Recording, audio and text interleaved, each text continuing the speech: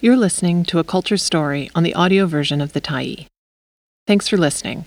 The Tyee is a nonprofit newsroom that is funded by our audience.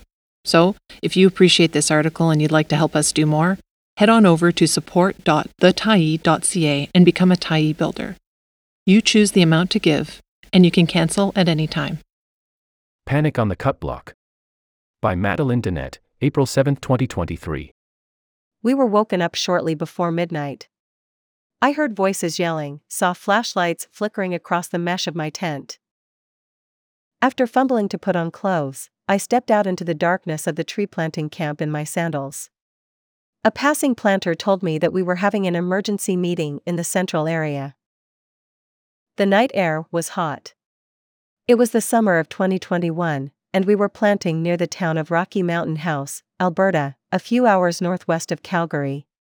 My friend Jacob and I had driven over from Castlegar, BC, a few days prior, blasting the air conditioning for the entire 9 hours. During the drive, my car dashboard toggled between 35 to 40 C. The heat wave extended across much of Western Canada.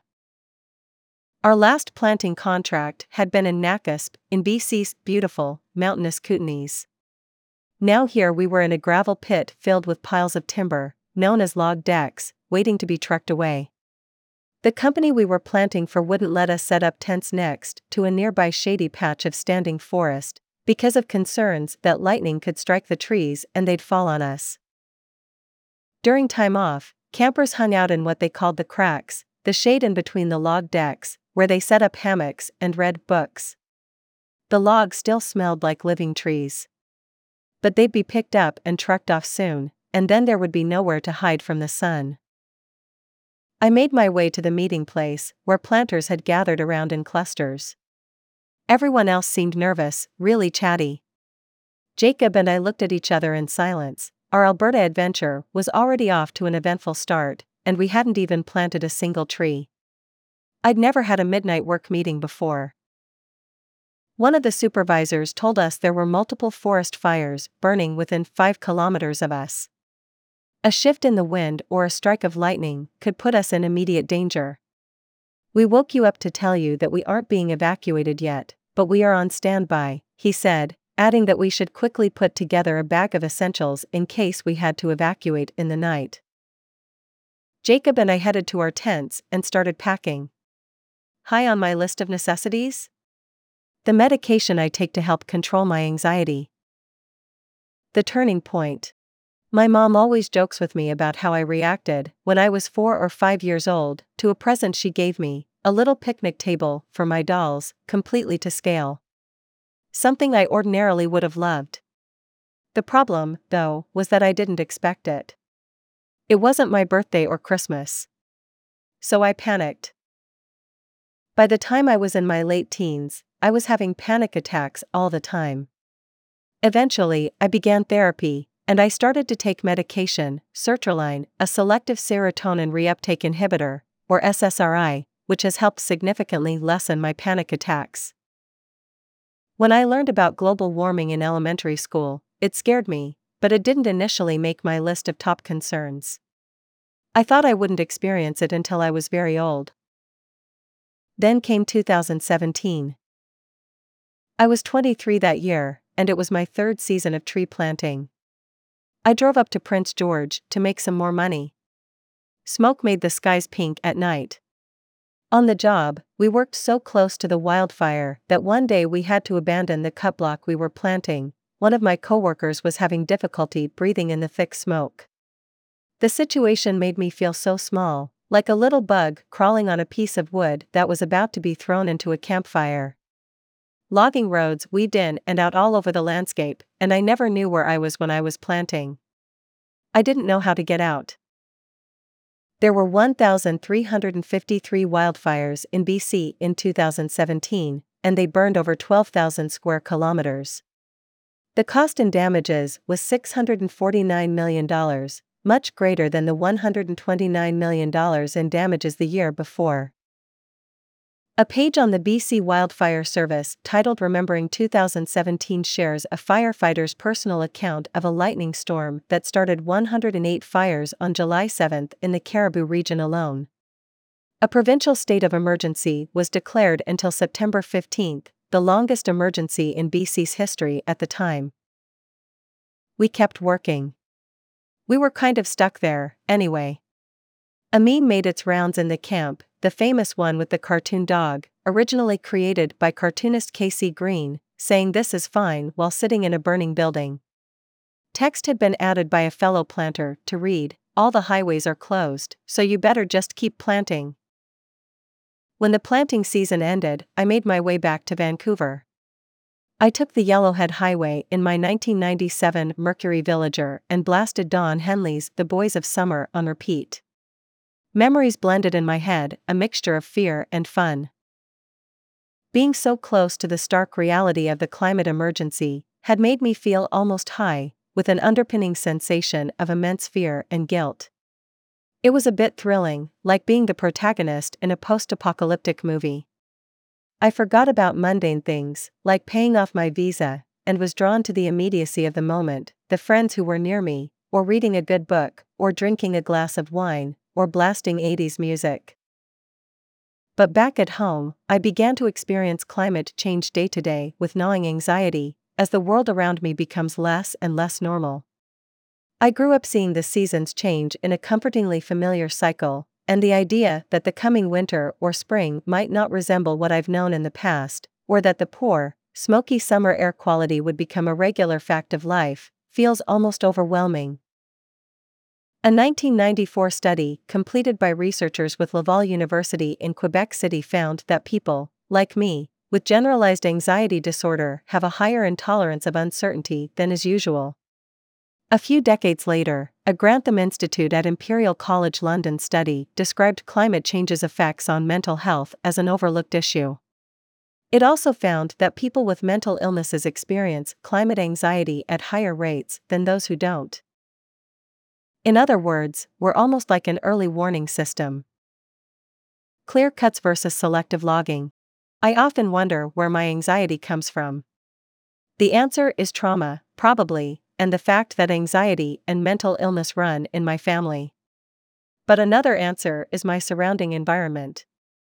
Jacob and I were planting a monoculture crop of hybrid, pesticide-sprayed spruce tree saplings in a clear-cut wasteland surrounded by smoke from burning forests in a 35°C heat wave so we could make some cash. Who wouldn't have anxiety? In other workplaces, I need to hide my anxiety. I've picked up different tools to do this throughout the years, but it's really exhausting. When I'm holding my anxiety in, it's difficult to focus on what I'm actually doing. On my high anxiety days, I need to go home and hide in my room after work for hours until I feel better. When I'm planting, I don't need to hide how I feel. I've lost count of how many times I've cried my eyes out in the middle of a cutblock. The stumps don't care. I've had full-blown panic attacks during a workday and still made decent money. Planting means I can be alone for long periods of time, move my body, and spend time outside. I've struggled with sleep my entire life, but I find it easier to sleep during a planting season.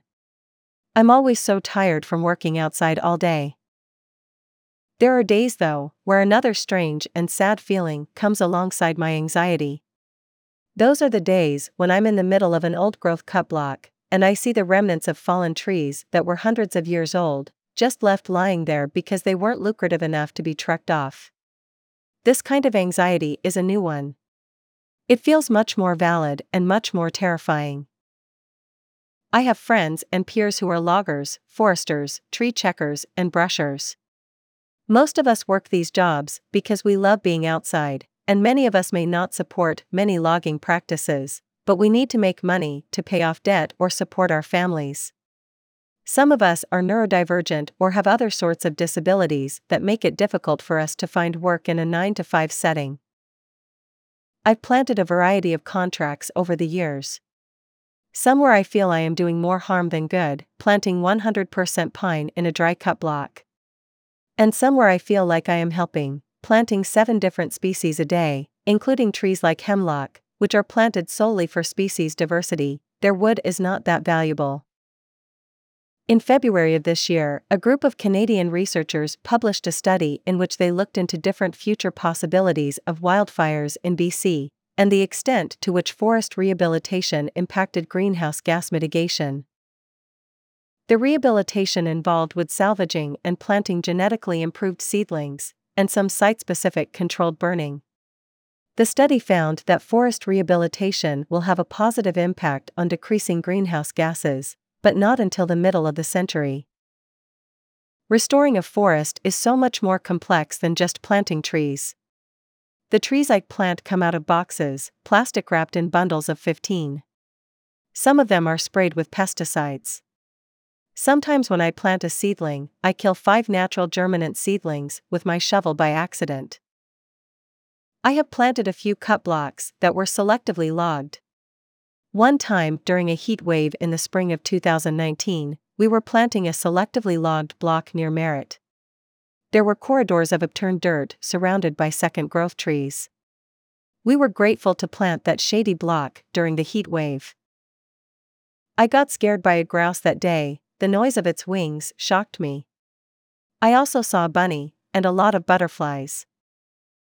Last season, I planted another selectively logged block. The tree price was well compensated, and it ended up being the most lucrative day in my entire career of planting so far. I had to think a bit more than the usual day of work because we needed to understand where the open sections were behind the forested parts, but it was fun to work in what felt like a forest.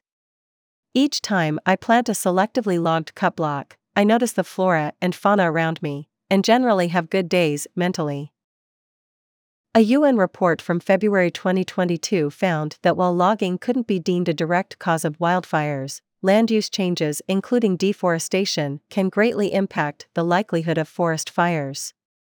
One study cited in the report looked specifically at BC's 2017 record-breaking fire season, determining that climate change was a big factor in increasing the amount of burnt areas that year.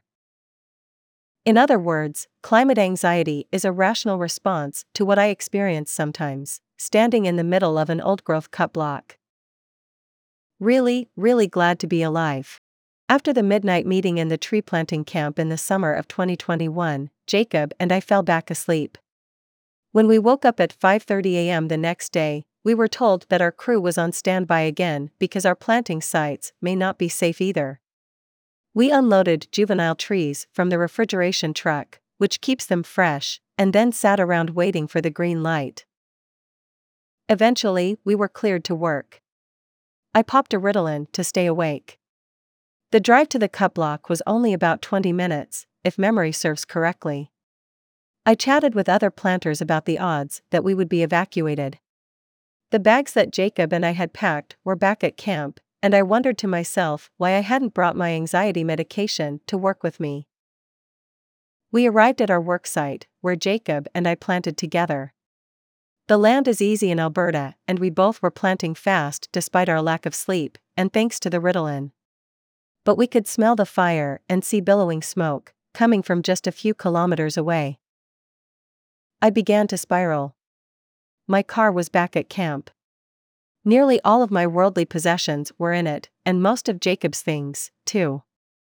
My laptop computer, an iPad that I'd just bought that spring, my glasses, my contacts, my guitar, my clothes, my medication. "Do you want to leave?" I asked Jacob. "Yes," he replied. We planted until our foreman came into our section of the cut block. We told him we didn't feel safe and were leaving. We were too close to the fire, and needed to cut our time in Alberta short. Many foremen make commission, meaning the more money their planters make, the more money the foreman makes. So the fact that Jacob and I left meant that he'd lose money. Still, when we told him, he said he respected our decision. Everyone in camp was stressed out and scared. After our self-evacuation, Jacob and I drove through the night, still wearing our planting clothes, blasting albums by the knife. We made it to a friend's home in Castlegar at 4 a.m. We had only planted for 3 hours in Alberta. The next summer, Jacob and I planted in the Kootenays, no Alberta. When the season ended, we went for a hike up Flower Ridge in Strathcona Provincial Park on Vancouver Island. At 2,000 meters of altitude, we saw tiny alpine spruce and mountain hemlock growing just at the edge of the treeline. We knew they were old. We camped on the ridge, 360 degrees of mountains surrounding us. Jacob asked me about grad school. He's 6 years younger than me, and has always planted for money, but said he wants to study ecology. I told him that school may mean you have more debt, but when you're passionate about it, that can carry you. We both felt a wonderment as we fell asleep surrounded by nature. When we woke up, we sat on the ridge and I made coffee and looked at the mountains. We talked about resource extraction, how when you're tree planting you're just a cog in the wheel of the logging industry. We talked about working towards a more sustainable career. And as we watched the sunrise, completely alone, I felt really, really glad to be alive. Thanks for stopping by the Tyee today. Anytime you're in the mood to listen to important stories written well, we'll be here. And if you'd like to keep independent media going strong, head over to thetyee.ca and click on the Support Us button to pitch in. Finally, big thank you to all of our Tyee builders who made this story possible.